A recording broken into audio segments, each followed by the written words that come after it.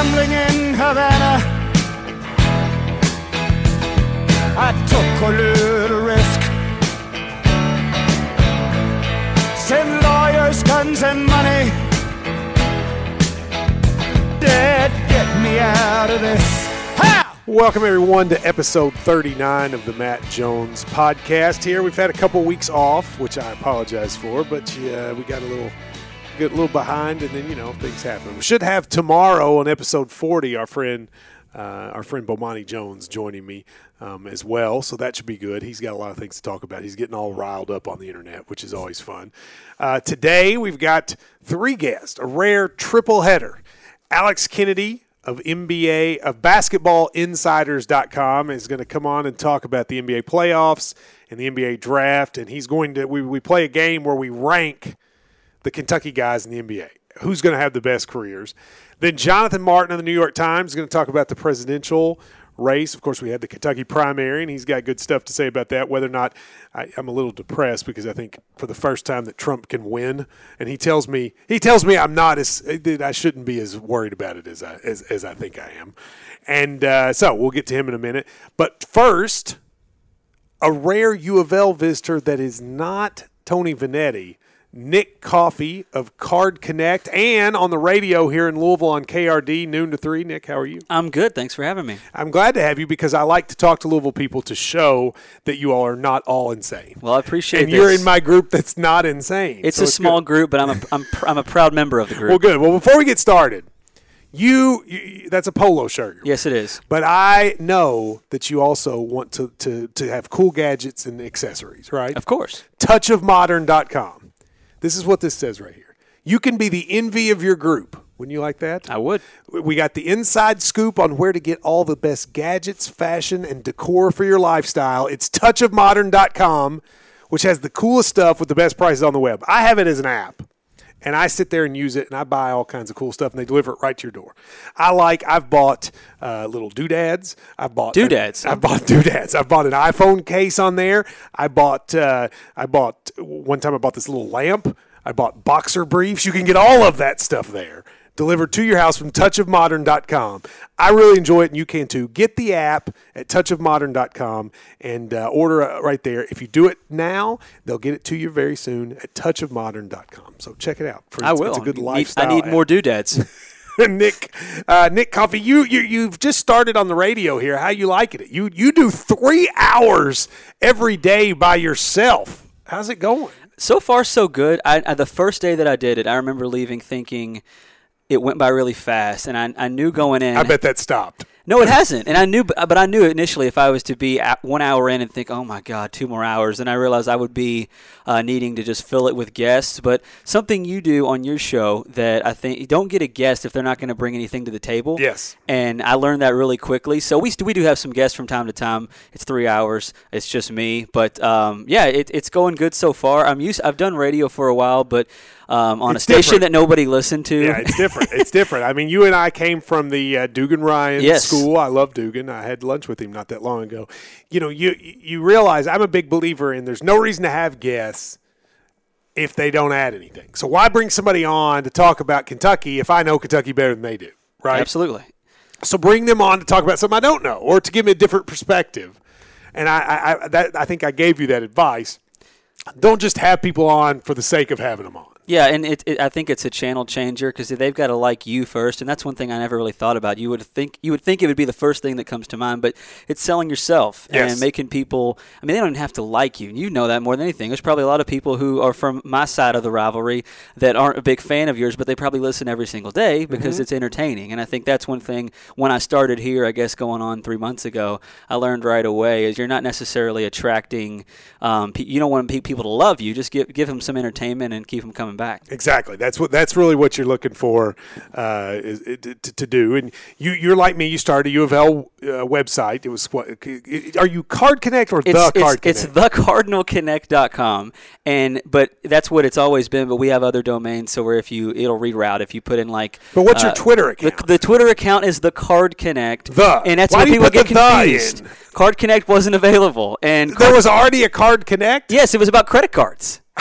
And there was also have you ever heard of the school Lamar? I know, yes, Lamar. They have like when you go to online school, you log in and it's like Blackboard, but their online portal is called like the Cardinal Connect. So when I first started, I had to make sure I wasn't like going to be getting any legal trouble. But yes, I don't want you to get in legal trouble. Yes, I know. The last thing I would want is for you to get in legal trouble. So you're the Card Connect on Twitter. Now, I'll ask you a little update here because you follow this even more closely than I do, I'm sure. Where are we in the U of L scandal? Is this? I had heard it was going to something was going to happen in June. Are you still hearing we'll hear more in June, or no? I have no clue when we'll hear anything. Now, June has always been mentioned. We knew Coach Pitino was going to be talking to the NCAA, and apparently that's happened, but he can't comment on it. But yeah. What do you mean he can't comment on it? He's been commenting on it forever. That's true. He comments unless he doesn't want to talk. He comments on the situation. He can't comment on his conversation with the NCAA. Apparently that happened 2.5 weeks ago. So it's what we've heard. Is that kind of what you heard? Yes, and I think it was WDRB that put out that it lasted about 3.5 hours. So, I mean, I have no clue when we'll hear anything. To my knowledge, there's still not a notice of allegations, which I guess would be the first step. That is the first step. In moving on from it. Now, U of L, they if you want to call it, punished themselves. They took away the postseason, which that was something I think that anybody from the outside looking in would agree that was right there means they knew something bad happened. And they took it serious. Now we'll just have to wait and see if the NCAA thinks that there's much more punishment to come, or if they say, okay, we'll give Coach Pitino a suspension. I'm going to try to be nice because you're nice enough to do this. But tell me about your fans for a second. All right, so your fans at this point, would you say most fans want Rick to still be the coach? You're going to get me in trouble. No. I want to actually know. I'm not asking you your opinion. Okay. I want you to sort of tell me what the fans think, because nobody knows better than the people who run internet sites what the fans think. Yeah, you get a good pulse of the fan base. Do your fans in general want Rick back pretty much across the board? You'll find a few that probably don't or would be okay with the idea of change, but I would say 97% would say yes. 97%, that big a number? From what I gauge. I mean, I think if you threw if somebody out there said, okay, what if we would have this guy instead of him? Then there might be people. There would be people pondering, okay, maybe that would work. But I would say right now, knowing what we know, and I'm not saying it's right or wrong. I'm just saying most of the fans, 97% is my guess, would say they would like to keep Coach Pitino. If it came out that the NCAA made you all sit out a second year, would that number change? I think so. Yes, I think it would change drastically. Okay, but what I agree with you, but why? The act would be the same. There's not going to be the NCAA giving you another year doesn't change what happened. I think and you're correct, because if that was to be the outcome, nothing has changed from Rick Pitino's standpoint. But I think fans would then probably just assume that maybe it was worse, because that's what fans do. They're going to try to, and that's what you would expect them to do. There's some people that realize something bad happened, but they're going to be as optimistic as possible. That's another good question. Do you think fans believe something bad happened? Pretty much all, because there was a while they didn't. But do you think fans now believe something happened? For the most part. I am surprised. I do think they do, but I am surprised that there still are some out there that don't, and it blows my mind. Then how do they explain why they would take the year? Yeah, I don't know. Because I will still see Louisville people go, "Oh, that woman made it up," and I mean, she clearly didn't. Now, she may have made parts of it up, but the idea that the whole thing is made up is absurd, right? It is, and there are definitely holes in her story. You had your interview with her, and and credit to you, you obviously questioned her on some of the things she had stated. And by the way, I think I told you this. My daughter was born on the day you had her on the show. No, I know she. I forgot. And about I didn't I text you that? I love that people came to see my firstborn child and talk about how beautiful she was and say, "She hear Katina Powell and Matt Jones." That is hilarious. I'm sorry about that. Yeah, it just happened to work out that way. But no.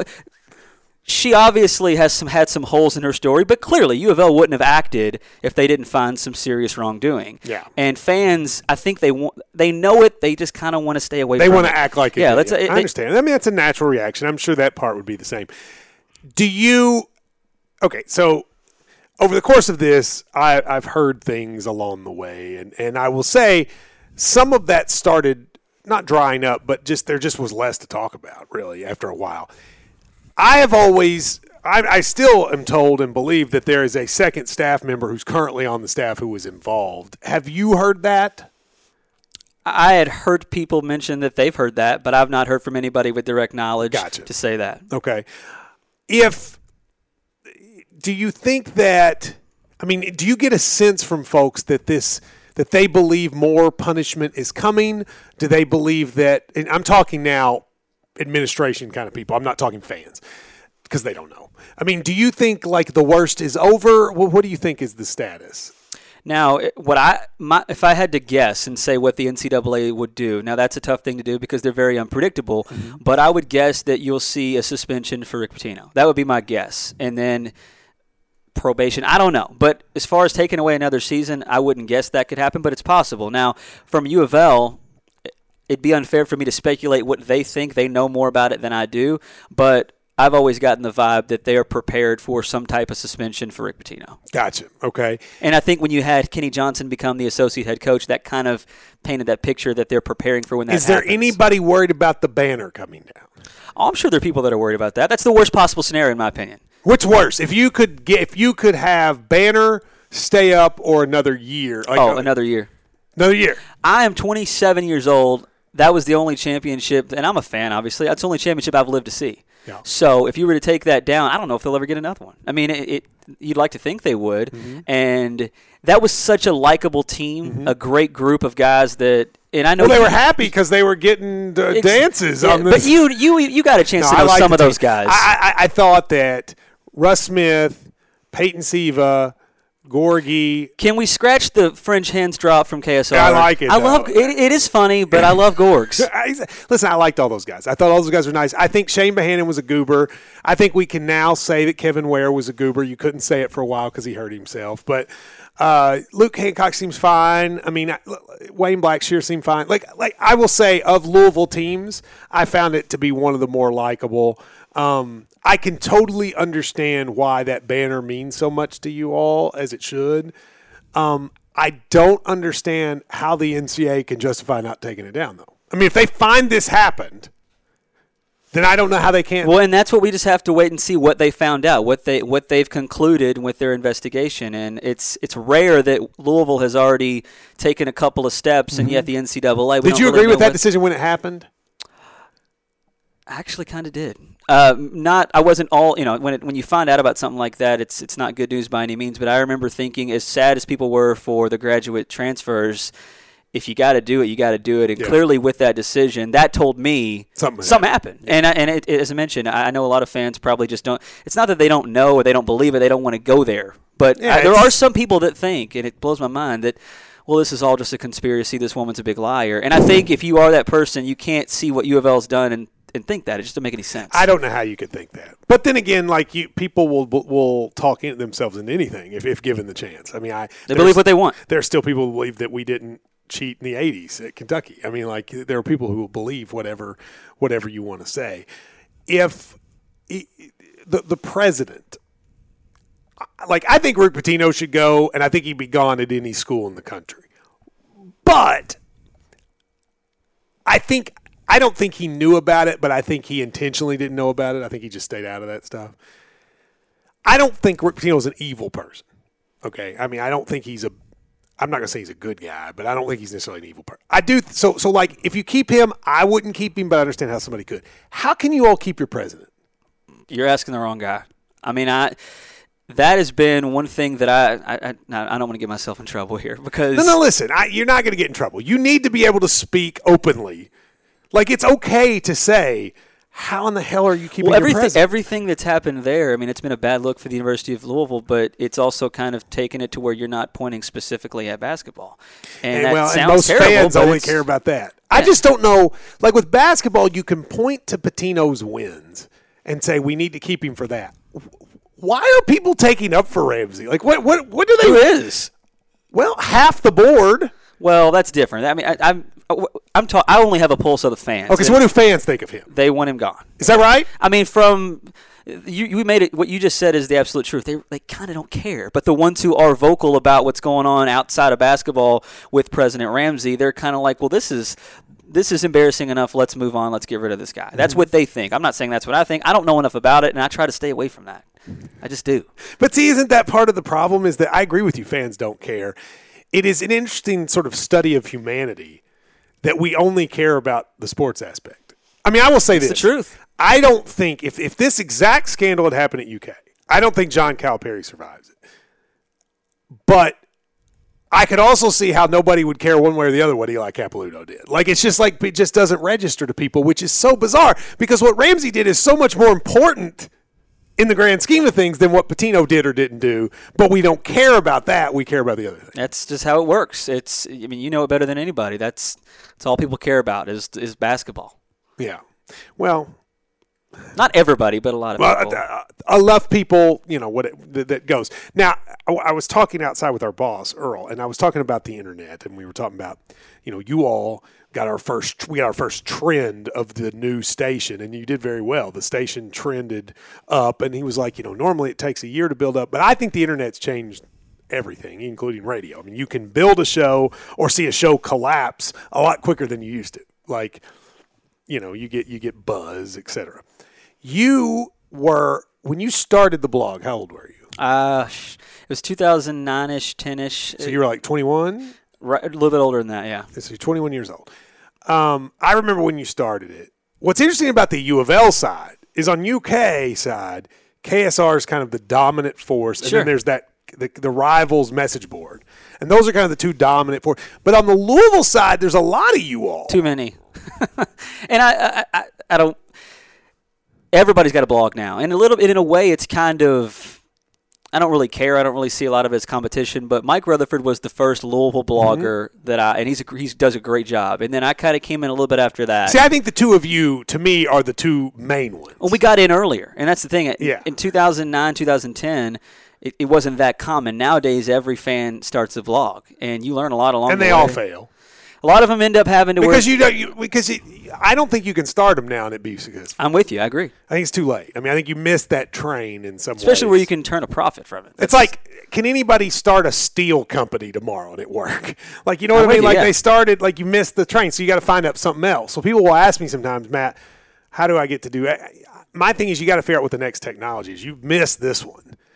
But you and Mike are interesting to me because Mike Rutherford runs Card Chronicle. You have Card Connect. The Cardinal Connect. Excuse me. This is going to be a big audience here, so I'm going to make sure I get that right. The Cardinal Connect. But you all seem to get along. Like, how do you not hate each other? I just have a lot of respect for what I think he's good. I mean, I have no reason to dislike. I think you should hate each other though. Like, why do you want that? I don't think he. I'm just saying. I don't think he hates me. I'm very impressed that you don't, because it's hard in life. I think when you have one main competitor. If you're I'm a competitive person. Like at my age now, if there was an equivalent of Mike, I wouldn't hate him now. But when I was your age and I was getting started, I'll be honest with you, I couldn't have helped. I couldn't have liked the other person. Well, with me, and that's not healthy. I'm just saying that's what I would have done. To be completely honest, whenever I started, and this, I don't mean this, I didn't know of that site, Card Chronicle, when I started, and then I learned about it, and I was like, okay, this is really good. Had I known about it, I may not have tried to start my own thing. And he was so popular at the time because there was nobody else. Yeah. I never thought about taking like a shot at him or competing like that, but I knew that even if that ever crossed my mind, all it would do was probably alienate me from the big following. Because everybody liked him. And yes, they love him, and he's a very funny guy, great writer. I know you know him, and I feel like over time, after a few years, to answer your question about how we kind of get along, is that I think we have a lot of the same audience, and we do things a little differently when it comes to the content that we do. Well, I've always been a fan of both of you. Thank you. I really like the fact that you have sort of done your own thing and succeeded. And I've always respected Mike. I mean, I gave Mike a job in 2010 when I was doing stuff for CBS, and he did some CBS stuff with me and Drew and a couple of the other guys. So I've always been a big fan of both of yours. But I am fascinated with how many of you all there are on that side. Because on the UK side, there's a couple fanboy stuff, and then there's the mainstream. You all, even with the smaller fan base, have more of the fan sides. I think it hurts in a way to have as many as we do, and there's some that do a good job. It's just I think that's the new thing. And I think some people, the reason that they end up having to where they're blogging, they're cranking out 5 posts a day, and then a year later it's 1 a week. It's because they realize it's not easy. You can't just. Oh, dude, it's the hardest thing in the world. Like we do 20 a day. And you've got a lot of good writers for you. Yeah, but I mean that's people don't realize. I used to do it by myself or with just to do 5 a day is hard. It's hard. It's hard. I mean, I laugh when at the mainstream folks. Tyler and Drew write more in one day than most people write in a week. Well, what makes them so good and different than a lot of other sites, they're not copying and pasting press releases. They're entertaining. They're creative, yes, and which I think is even harder. That goes a long way. Well, listen, I wish you success, but I also, at the end of the day, when it's all over the scandal, what's the final result going to be? Let's do it individually. How long is Rick Pitino gonna coach here? He is going to coach here as long as he wants to. Yeah, but that's not what I asked you. How long is he going to coach here? His contract runs out in 2020, I believe, and I would assume he'll be there till then. So 5 years. Okay. I still think there's a chance he can be going.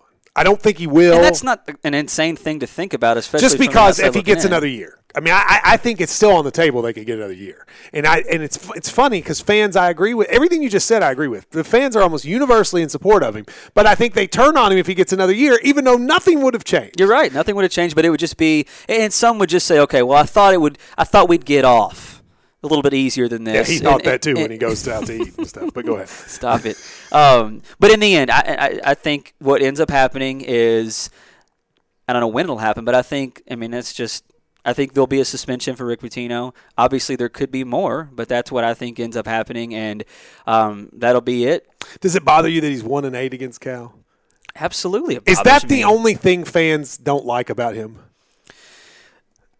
No, and I'll finish with this because I get so much crap from the fan base, the U of L fan base, because I don't take it personal. I'm not playing, but you need to beat your rival every now and then. And then, of course, the spin is, well, it's just one game. It doesn't matter. And I'm like, well, it kind of does because it hasn't. You got a long way to. I mean, even if they were to win this year, you'd still be 2 and whatever. So I think that's probably the biggest gripe from fans. But then again, some people still kind of like, well, he it doesn't matter. He flipped this off, right? I don't know. Wasn't there. Didn't see it. Oh, goodness. I'm just messing with you. Nick, do you have business cards? I don't, but if I do, I know I'm going to hit up Vistaprint. Vistaprint. This one for the podcast, use a promo code MATT. 500 business cards, $9.99. You can get them, and it can say, you can get like 3 of them. The Card Connect, the Cardinal Connect. Get all of them. Get all of them. Connect Card, Connect 4. And go to Vistaprint.com. You can get the text, the color, the back, the front, whatever. It's easy to use and user-friendly. Just use the promo code MATT. 500 business cards, $9.99. You can't beat the price. You can't beat the quality. Get one. Put your face on there because you have your little caricature face. Yeah, and over time, like after I had a kid, I got a lot fatter, so now my face is fatter. It doesn't really look like me anymore. Nah, it looks like you. You're still as young as. I mean, you're wearing a V-neck for goodness sake right now. Yeah. That shirt is a little. Do you have any promotions or any sponsors for like getting in shape? Because I need that. No, you got to talk to Tony with Body Shape Medical. But, I don't get their demo, but I might have to give it a shot. You're a little young for that. Vistaprint.com, promo code MATT. Thank you very much. Let's get on the phone and let's call our man Alex Kennedy from Basketball Insiders. All right, now we are happy to be joined from BasketballInsiders.com. Alex Kennedy, who is going to talk a little NBA with us. Alex, how are you, sir? Hey, I'm doing well. How are you? I'm doing well. You know, I have to tell you, I really enjoy the NBA playoffs. It's one of my favorite things to watch, and of course, with the draft coming up in UK, guys, that's always interesting. But this year in particular, I felt like there were 4 teams in the NBA that were really good, and then there was a huge gap to everybody else. I felt like it was the Warriors, the Spurs, the Thunder, Cavs, and then everybody else was way below. And now we finally get to see those teams play each other, and that's exciting. Did you agree with that, just sort of as the league as a whole this season?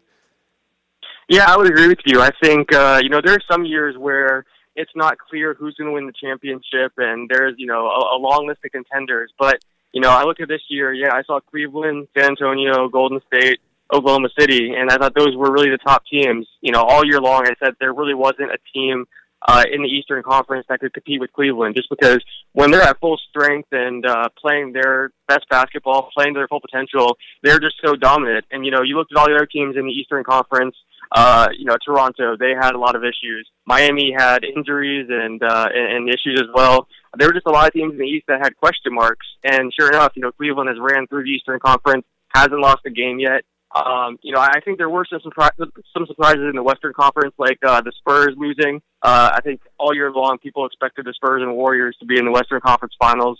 But yeah, it's unfortunate that there are so few contending teams. I think now in the NBA we see you have to have multiple stars to be able to compete at a high level and to be in the running for a championship. So some of these teams that are just good, that have one star and a good supporting cast, that's typically not enough. And I think that's why there's so much intrigue around free agents and what stars are going to team up, because you really need that in today's NBA to really contend.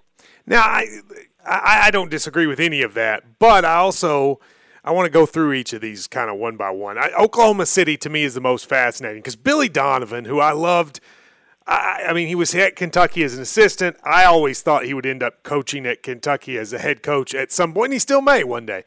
But he got destroyed by you NBA types all year. Like, he can't coach. This college guy, he looks lost. It's now, as we do this, 1-1 in the Golden State series, but he beat in the last round arguably one of, if not the best coach of all time. Do we say that Billy Donovan is doing a good job, or is everybody just going to go, well, he has Durant and Westbrook, and so it doesn't matter? No, I think he's done a fantastic job. And, during the season, I kept hearing that criticism too. If you go on Twitter during Thunder games, people were criticizing him so much. People were writing articles or bashing him in broadcast, talking about how he wasn't very effective and how, the team wasn't playing their full potential. But he's done a much better job of getting a lot out of this group than Scott Brooks did. I think Scott Brooks is a good coach too, but I just look at Donovan, the adjustments he has made. I think arguably the biggest adjustment of the entire postseason was playing Steven Adams and Enes Kanter together, because Adams and Kanter, they're both, obviously able to score the ball, and they play good defense. Adams is very good, rebounding and defending, and Kanter has really stepped up his defense during this postseason. And I think that's why they were able to give the Spurs so many problems and why they were able to win Game 1. They can put that front court out there, and those guys, complement Durant and Westbrook, and I give Donovan credit for making that adjustment. So I think he's done a great job, and I think he's really silenced a lot of his doubters in this postseason, because it's very difficult, to beat Popovich in a series. It's difficult to go win road games in San Antonio and Golden State. So I think, any criticism he faced, I think he's really showed that, he is a very good coach. And also, I think people were kind of unfairly criticizing him, because when you're in your first year as an NBA head coach with a brand new team, that's pretty difficult. Last year, I think. They didn't give him any learning curve at all. They acted like he should come in and immediately. Nobody comes in at their first jobs immediately amazing. And he also has two sort of really great players, but they're also kind of, they have egos, et cetera. I just thought it was amazing. Was it just because he coached college? Is that why you think people were like that?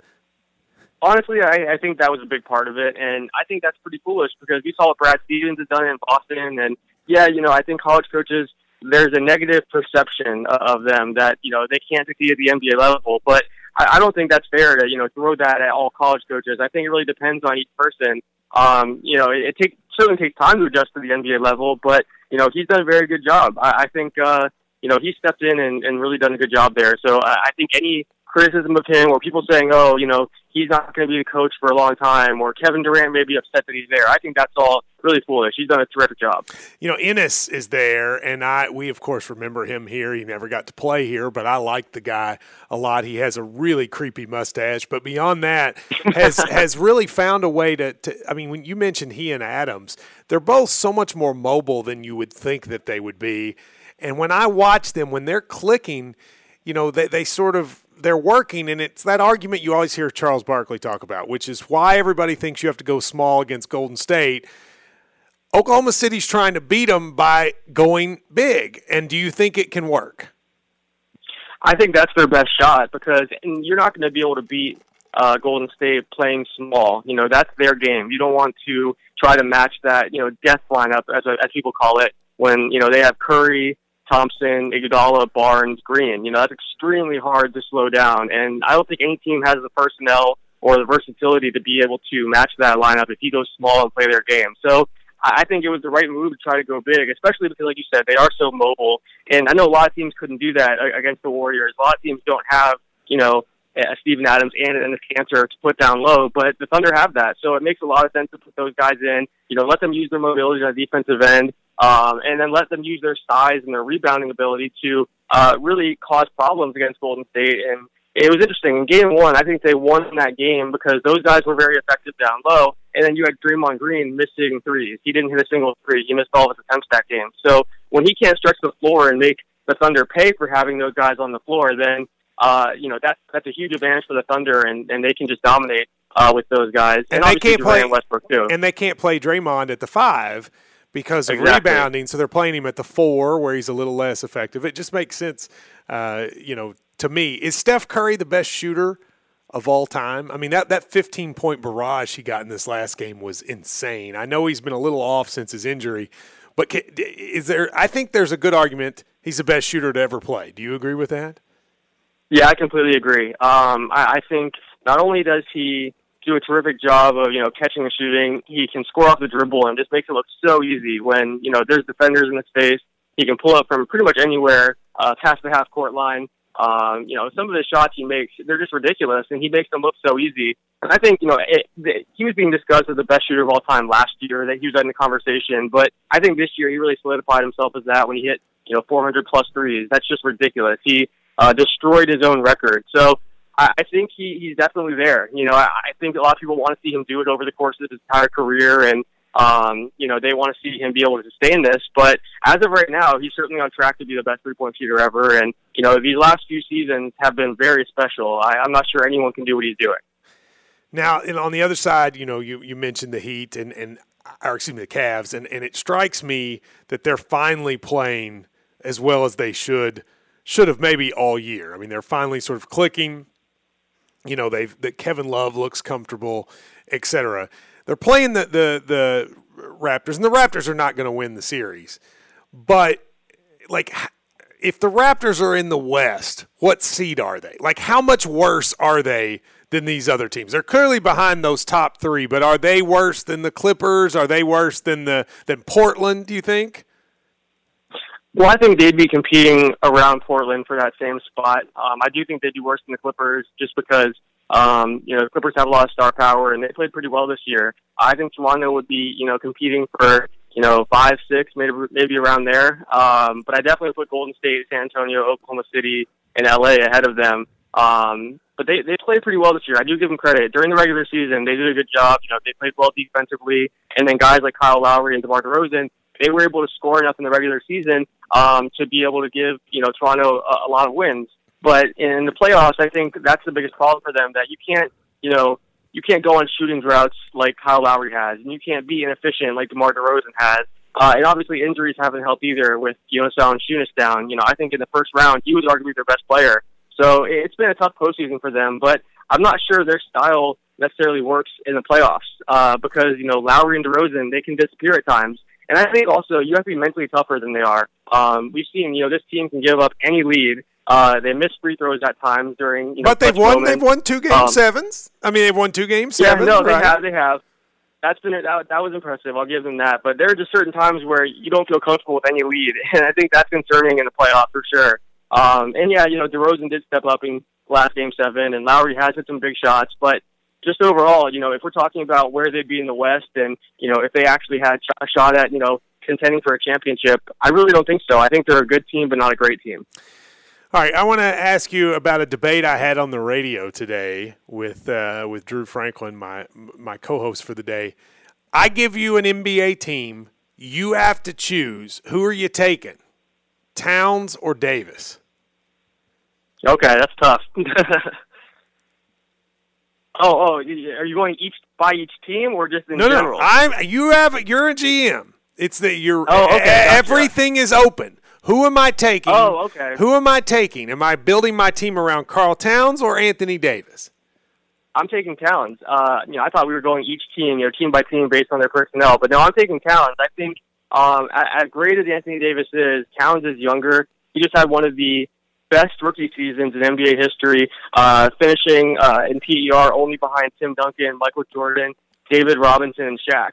He was fantastic as a rookie. I think we've seen he can be a terrific two-way player. And look, I love Anthony Davis, but I think the fact that Towns is younger and the fact that Towns hasn't had, some of these injuries he's had to deal with, I think that's really what separates it for me. Davis, if he's healthy, he's fantastic. We know that. But the injuries and the fact that he's a bit older, I think Towns is the guy. Both players are phenomenal, though. Both guys, are franchise cornerstone type players. But I'm just a big Towns fan. I think Towns is going to be one of the best players in the NBA in a few years. And look, Davis could too, but there are some concerns there, whereas Towns does not have those yet. Yeah, well, isn't he? I mean, he's already one of the best. I know he didn't make the All-Star team, but he probably should have, even after a half a year. Is it the case that the three best big men in the league are the Kentucky guys, Towns, Davis, DeMarcus? Yeah, I think so. I think they really are. I think those guys, every single night they fill a stat sheet. They're just so hard to guard. I talked to NBA, big men.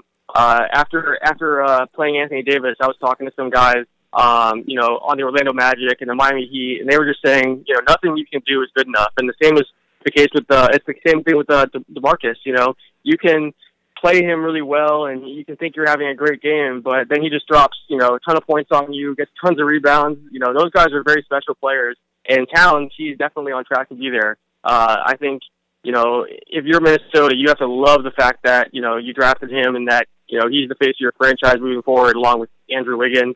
I'm really excited to see what Tom Thibodeau does with him and how he develops Towns. But yeah, I think those three right now certainly have an argument.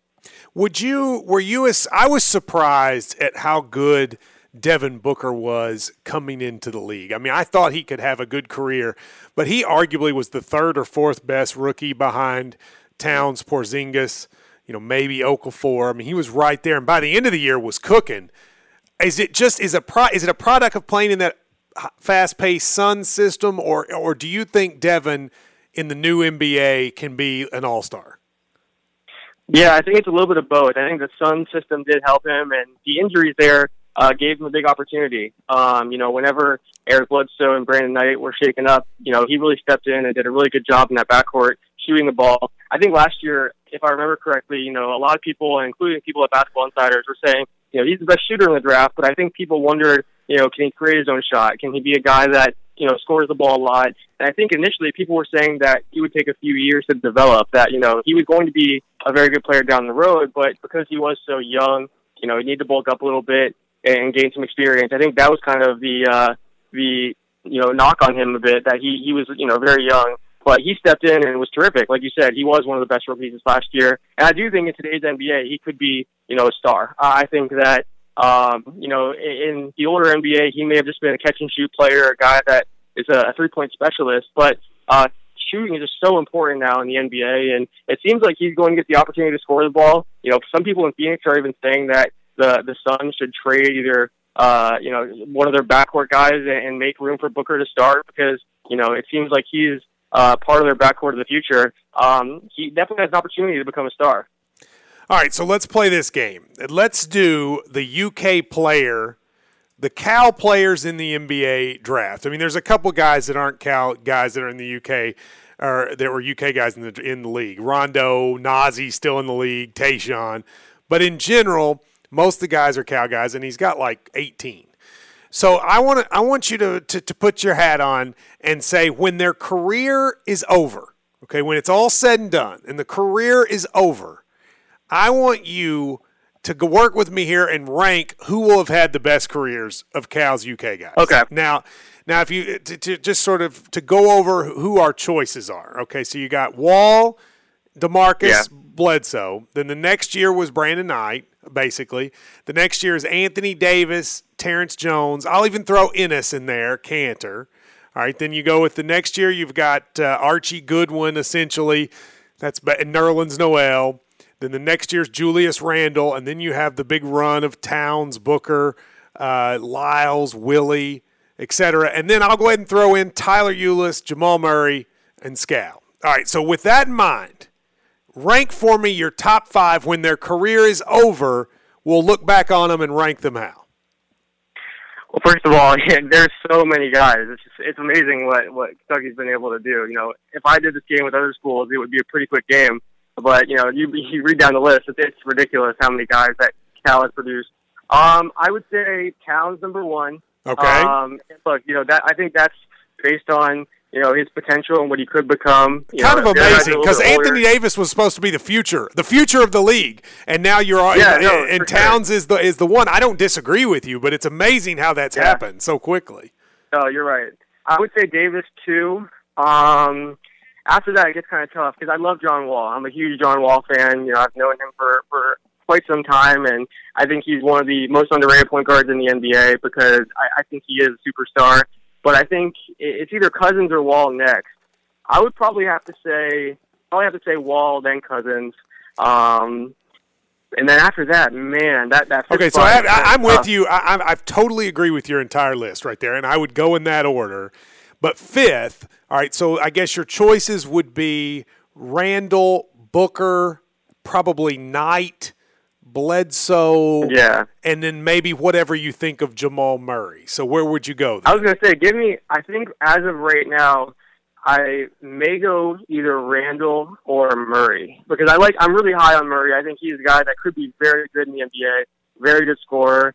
He could be one of the really high picks in this draft, and I think he's going to get an opportunity from day one to be a really good scorer and one of the go-to guys on the team. I like Randall a lot, but I've heard some things about him in Los Angeles that, Well, what have you heard? Because I wonder about Randall in Los Angeles. First of all, this year was a complete disaster because Kobe wouldn't go away. It was. Even though, I loved Kobe's last game, but other than that, it was a wasted year.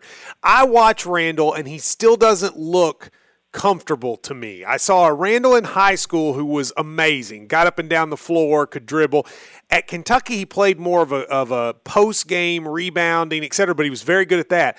I've not seen either of those things in L.A. What do you think of Randall? Yeah, it's really strange. I've heard from people in L.A. that said, he doesn't practice, enough, that the work ethic is there. And that's really surprising to me because, I did one of the first national articles on Randall when he was in high school, and, I loved his game. And like you said, he was just so versatile and able to, do so many things at the high school level. And then in college, he was used a little bit differently. But you're right, he doesn't seem comfortable in L.A. And I think I put Randall 5 probably just because I think it's going to be really interesting to see what Luke Walton can do for him. I think Byron Scott, he wasn't really the right guy to have there for the young players on the Lakers, and he wasn't great at developing Clarkson and Randall and Russell and Nance. Some of those guys, they didn't really get to, play to their full potential under him. So I think he could still develop into that guy that, was so dominant prior to joining the NBA. But I think he does have to work a little bit harder. If those criticisms are true that, he's not putting in the practice time and they want to see more from him from a work ethic standpoint, then, that's certainly something he needs to step up and do.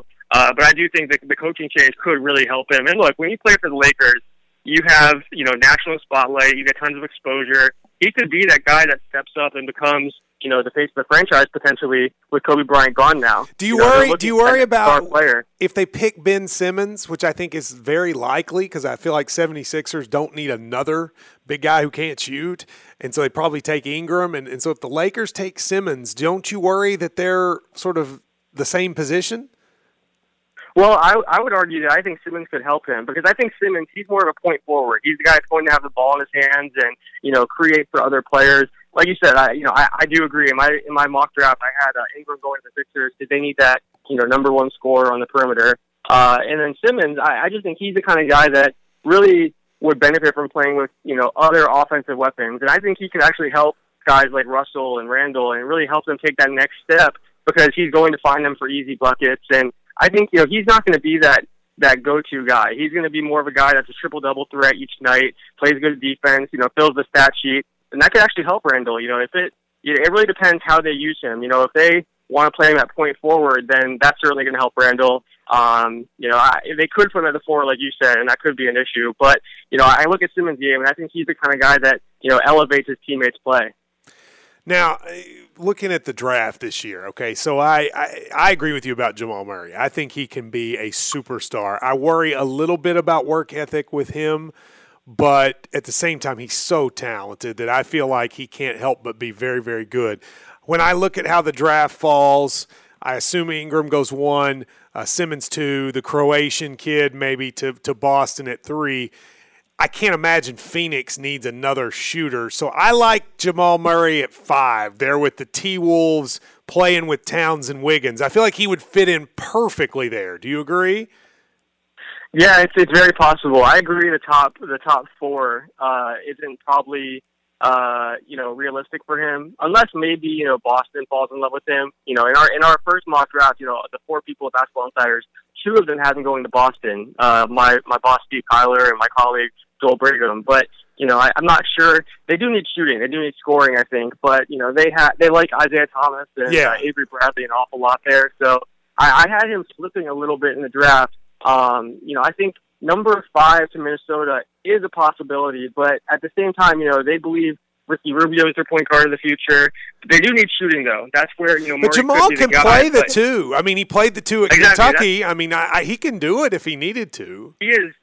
And he is more of a combo guard for sure because, he's going to be that score first guy. And I think, some of the questions about Murray are about, his ability to facilitate and be that point guard.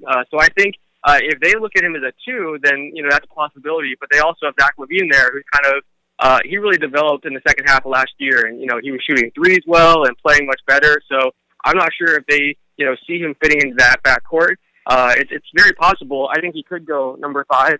But, after that, New Orleans at 6, I think they have to take him there. That's where you kind of wonder, is it Chris Dunn or is it Jamal Murray? And they're such opposites, obviously. Murray is so much younger, a scorer.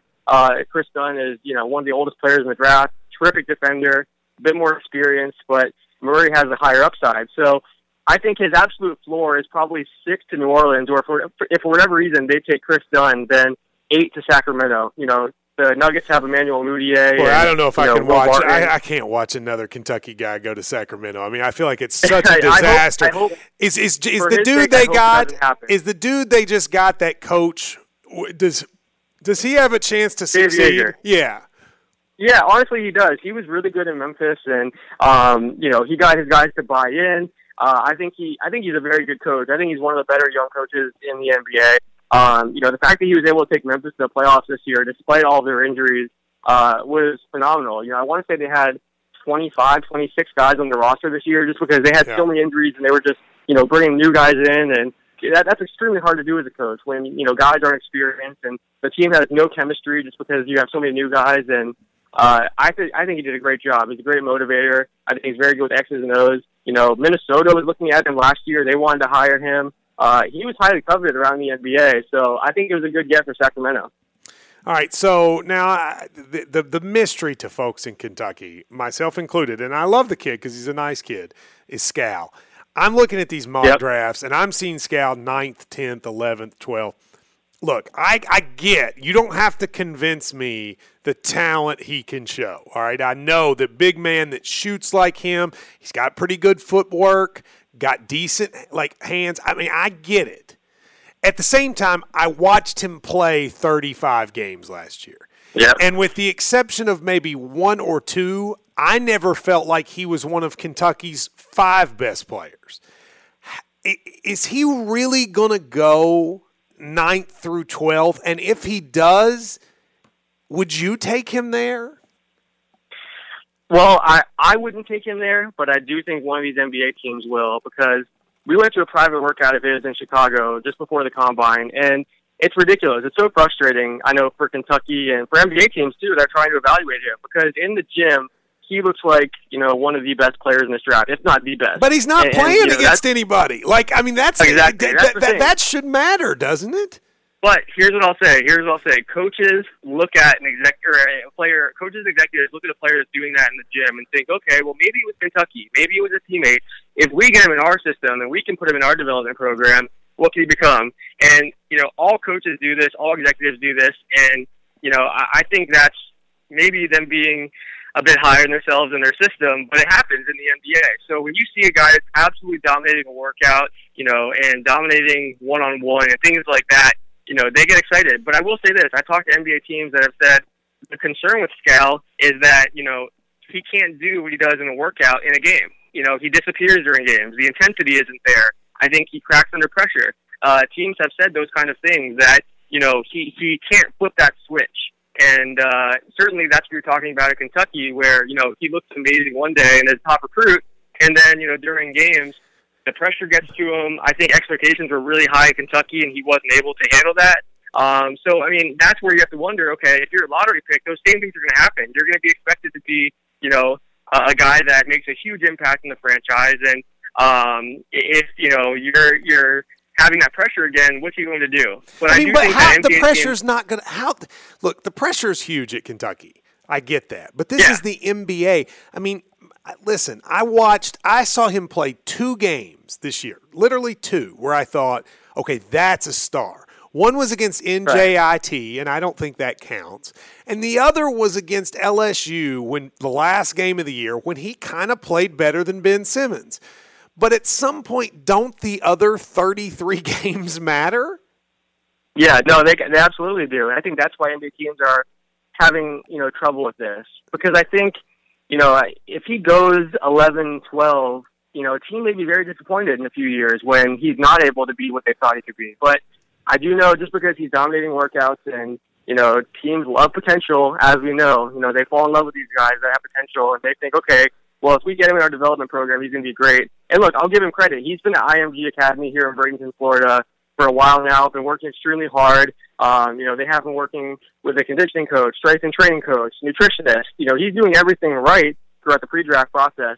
But with that said, he's lost weight. And at the combine, he was 216 pounds, I believe, and that's even smaller than he was at Kentucky. So I think there's some concern about, if pre-draft training is causing him to lose weight like that, is he going to be able to keep weight on during NBA season? Is he going to be able to develop into that guy that NBA teams hope he can be? Those are the questions right now. And again, it's tough whenever you don't have that intensity and whenever you can't step up in games. I hope he does, but I'll be surprised. But the NBA pressure is there too when you're making millions of dollars and you're a lottery pick and an executive went on a limb for you. It can be tough. All right, just a couple more things. Tyler Ulis, I think to me, I don't see how he fails. I don't know that he'll be a star, but I can't see that kid failing. What do you think? Yeah, no, I think he'll be a productive NBA player, whether that's, starting at point guard and making an impact that way, or even just coming off the bench. At the very least, I see him being, a terrific backup point guard. And, that may sound like a criticism, but I think, like you said, he has the leadership. He's a very good floor general. The concern, obviously, is the height. And not just his height, actually. It's his size in general, because, he's 5'10", but then you look at his weight, 149 pounds at the combine. That's concerning. Teams wonder, how is he going to hold up when he's matched up against NBA-level point guards? You're giving up sometimes 4 inches to them, but also giving up, 60, 70 pounds. Someone like Isaiah Thomas, for example, he's obviously, the guy that all short point guards point to and say, okay, he's having success, I can do that too. Isaiah Thomas weighs 185 pounds. So I think the weight is a concern. They need to get him bulked up. Whatever team drafts him needs to see if he can put on weight and hold on to that weight, kind of like Scal. They need him to really bulk up. But yeah, I love his game. And when I talk to teams, there's no concern about his game. All the question marks surrounding him are, height and weight related. I had him going number 20 in our last mock draft to Indiana. I think that's kind of the range for him. Some people have him going later first round, maybe early second round at worst. But I agree with you. I think he's a great kid, great leader, great floor general, and he can have a very long NBA career. Last question. Calipari said this week he was likely to retire at Kentucky. It was probably the strongest thing he's ever said in terms of, like, I'm going to stay here. Do you what is the NBA thought? I mean, we here in Kentucky think that the NBA is always looking into Cal. I know it has happened occasionally. Do you think in the NBA Cal is a commodity? I think so. I think he's a commodity just because teams look at him and think, okay, he's had a lot of success in college, but at the same time, that list of NBA players you rattled off earlier is a big reason why he's a commodity, because teams not only think, okay, if we have a Kentucky guy, he can reach them, they think he could be a recruiter down the road where Kentucky guys may want to come together and play. And as you mentioned in the beginning, this interview, you have to have multiple stars to win. And it just turns out, many of these players from Kentucky end up being stars that, have relationships and obviously have a relationship to Cal. So I think that's the reason he's coming up. Any of these teams that want to make splashy moves and really try to, assemble multiple stars, Cal makes sense to bring up at least. I do think that his name does come up more than he's looked at because teams are constantly like throwing his name out there. The media sometimes mentions his name even if he's not involved in a search because, he is an intriguing possibility for a lot of teams. So I do think his name is mentioned a bit more than, it comes up more in the media than it does, in front offices, I would say. But like you said, there have been a few times now where there's been serious interest in him. And I think that's because he's a good coach. But at the same time, he's a great recruiter with a ton of star players that respect him and know him. And not even just the guys that are from Kentucky either. You look at guys around the NBA that respect him. He has a relationship with LeBron James and a number of these guys. I think that's a big reason why he comes up. But, he would be very expensive in the NBA. That's the other thing. He's making a lot of money at Kentucky. He's very happy there. It would take a crazy contract to get him away from Kentucky. And I think there's, only a few teams that'd be willing to pay that. A lot of teams are a bit cheaper than that. So it's very possible he stays at Kentucky long term. Yeah, I think he does now. I think he ends up retiring here, which is not something I've thought a lot of his career, but I do now. Hey, Alex, thank you very much. Alex Kennedy, basketballinsiders.com. I really enjoyed it. And by the way, before you get gone, Alex, you should go to bonobos.com. Are you a guy that likes to look good, like to look stylish? Of course. I'm not very good at it, but I like to. Exactly. And who wants to go shopping? Because it's terrible.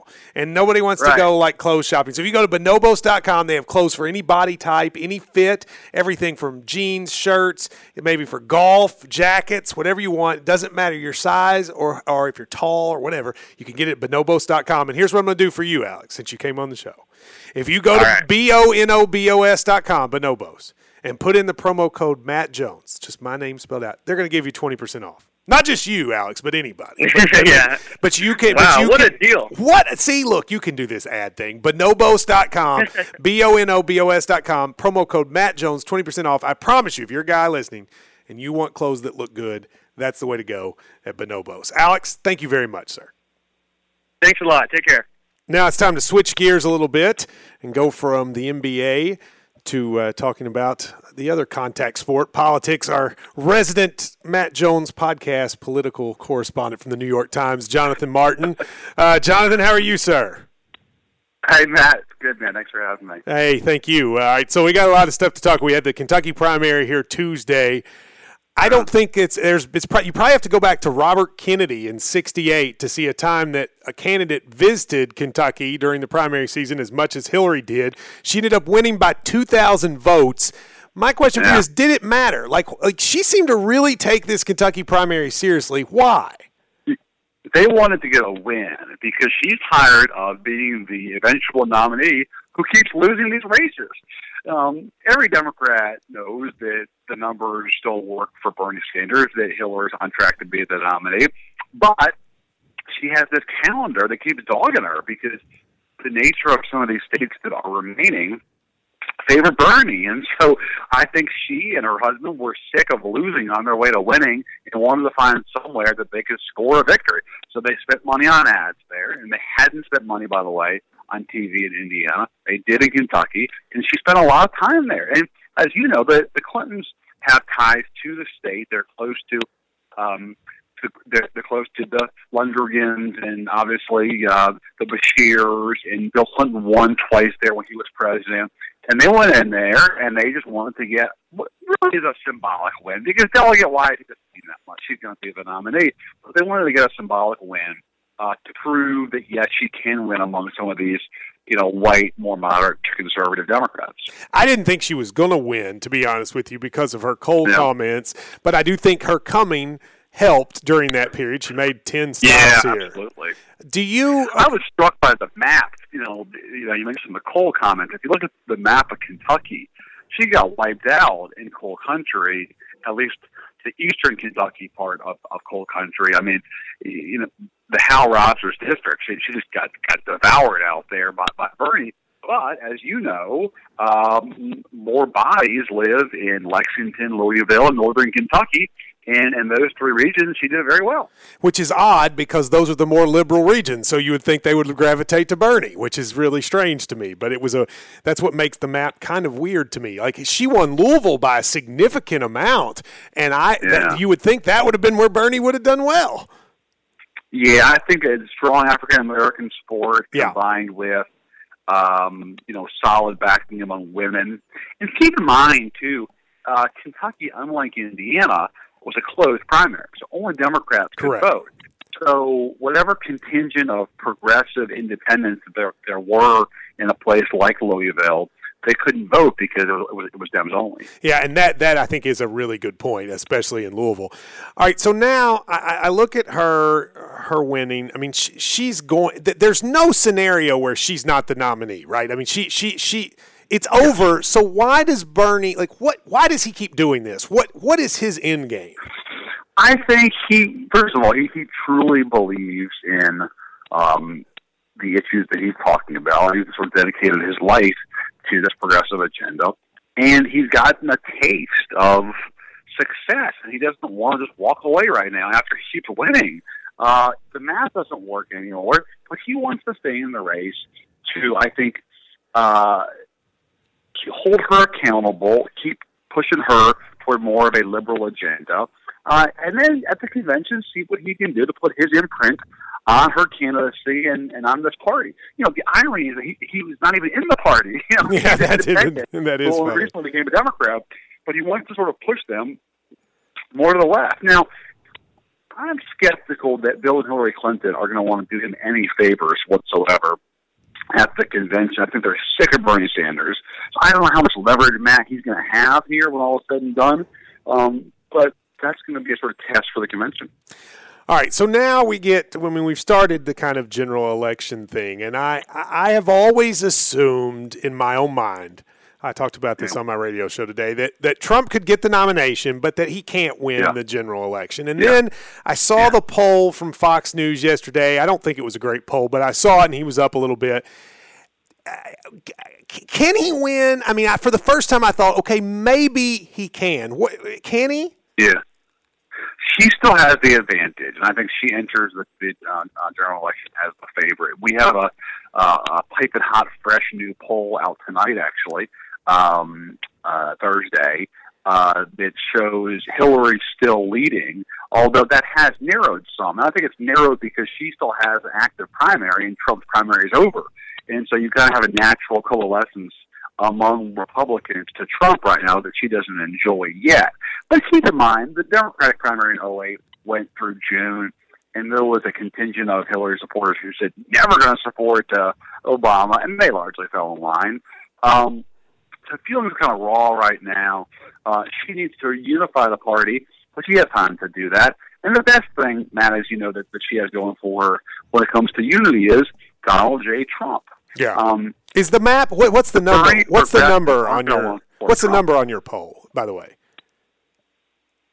I think we've got Hillary up. I think it's 6, maybe 7, something like that. But we don't pay too much attention to the head-to-head stuff right now because it's so early on, and also because this stuff is ultimately decided in key states. What is striking, though, Matt, is that both of these figures have just toxic favorable and unfavorable numbers, I should say. I mean, Trump's standing among non-white voters, among women, and among young voters is just horrendous. And Hillary's standing among men and among white voters, it's almost as bad. These are two deeply unpopular figures, and almost in an unprecedented way, begin this general election defined in a negative way. Yeah, that is. I can't remember, obviously, a time where there were two more disliked people. Ultimately, what you said is right. This is a battleground thing. It's these elections. The map, when I look at the map is very difficult for him. But let me give you the scenario, if I'm him, the one way I think he can win. Yeah. I wonder if working class white/union voters, kind of the last white voters that Democrats have besides suburban women, I wonder if he's going to be able to talk to them since he's anti-free trade, et cetera. Is that his path to victory? Yeah, that is. I mean, his path is not a sort of Sun Belt candidacy where you get Florida, Virginia, Nevada, Colorado, New Mexico. His path is very much a Rust Belt approach, where you basically, starting in Pennsylvania, go through Pennsylvania to Ohio to Michigan to Wisconsin, and you win back this series of states that tend to lean Democratic, or at least they have in recent elections. And I think that's how he does it. He does it with, largely white voters who are upset about the status quo and who are, as you mentioned, anti-free trade.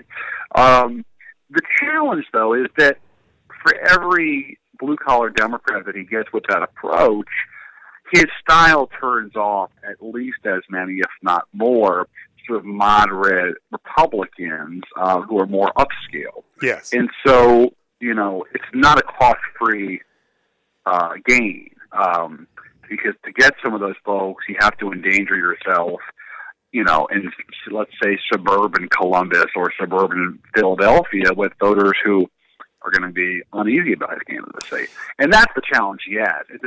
Can he pick up some new voters? Potentially, but can he hold the ones they already have? I don't know. You mentioned the sort of the rallying and unifying the party. In the Fox News poll where he was ahead, it looked like he and Hillary had essentially unified the parties in the exact same amount. I feel like with Hillary still going, she still has more room to grow. My mom is a Republican who will not vote for Donald Trump. She says it to me all the time, Jonathan. She goes, I will not vote for him. How many of those people are out there? Do you think it is a significant amount? I think there's enough out there that it's going to make it hard for him to ultimately be successful, because there's not much that he can do to win them over. If those voters know that the alternative is Hillary, and if they're okay with that, and they're already reconciled to that fact, then what's he going to be able to do? It seems difficult. This is the challenge that he has, is that while there's a sort of natural unifying effect right now, there is still a significant number of people who are still holding out. We had in our poll something like 28 or 29% of Republican primary voters who supported other candidates during the primary who are saying they're not supporting Trump, period. Now, could that, lessen some? Yeah, sure. But the challenge is that Trump's not going to do much better than Romney did among non-white voters, among young voters. And so if he can improve among them, and he's giving back a few of the Romney voters, the suburban women, then his path is very, very difficult. All right, I know you got to go, so just a couple quick questions. Do you vice presidents, normally people say it matters, but it never seems to matter. But I'm fascinated by just the type of person that would run with Donald Trump. Is it going to be a mini Trump? Is it going to be Newt or Rick Scott or Chris Christie, or will he try? Is there someone else out there who would risk their political career? People who would be willing to do it than you would imagine. I mean, ambition's a powerful drug, and a lot of politicians see an opportunity to get ahead, and even if they don't think that Trump would actually win, they see an opportunity to increase their own prominence. They would do it. So I think that he's going to have a longer list than you might imagine. He's been very clear that he's going to pick somebody from the political world who's experienced. So it could be a current governor, it could be a member of Congress, but apparently he's going to pick a politician. Last question: is there? What's a better chance of happening? Is it a better chance that Trump defies expectations and wins, or that he loses by 9 or 10 points and loses the Senate in the process? What's more likely? Oh, goodness gracious! I hate to get in the prediction business, but I will say that the country is so sharply divided, and Hillary Clinton is so unpopular among Republicans that I think a 9 or 10 point margin may be a little steep. This is not 1964 where Johnson blew out Goldwater, because it was much more of a sort of mainstream centrist consensus then. It's different now. People are in their tribes. They're in their camps. And, even though the Republicans nominated Donald Trump, he still has the R after his name, and they can't stand Hillary Clinton. So I think that, she's the favorite, but it's hard to see a sort of, landslide when it comes to the actual raw vote, given the unpopularity that she still is sort of saddled with, and given people's tendency to just pull the lever for whoever their partisan is. That said, the map could be daunting, and when I say that, I mean the electoral map, because if he has problems in Florida, you take Florida off the map, then he's probably not going to win California either. And then you start talking about places like New York and New Jersey, it adds up pretty fast. Yeah, no, I mean, he can't win like that. Are the days, I always say that I feel like there are more people in the middle in this country than there are on the extremes, but our political system is set up for the extremes to win. Will that ever change? It would take an event, I think, to reverse that. I think culture and politics now is much more,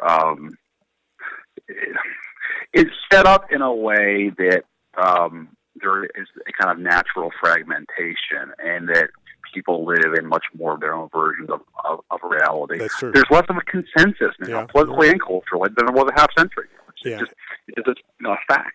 Everybody picks their own news, and I think that happens a lot. Exactly right. Jonathan, thank you very much from the New York Times. We will talk to you again. I know in your storied career there are many honors, but being the official political correspondent of the Matt Jones podcast has to be towards the top. So I appreciate you doing it. It's like at least top 50. Well, that's higher than I would have thought. Thank you very much, sir. Thanks, Matt. Send lawyers, guns, and money.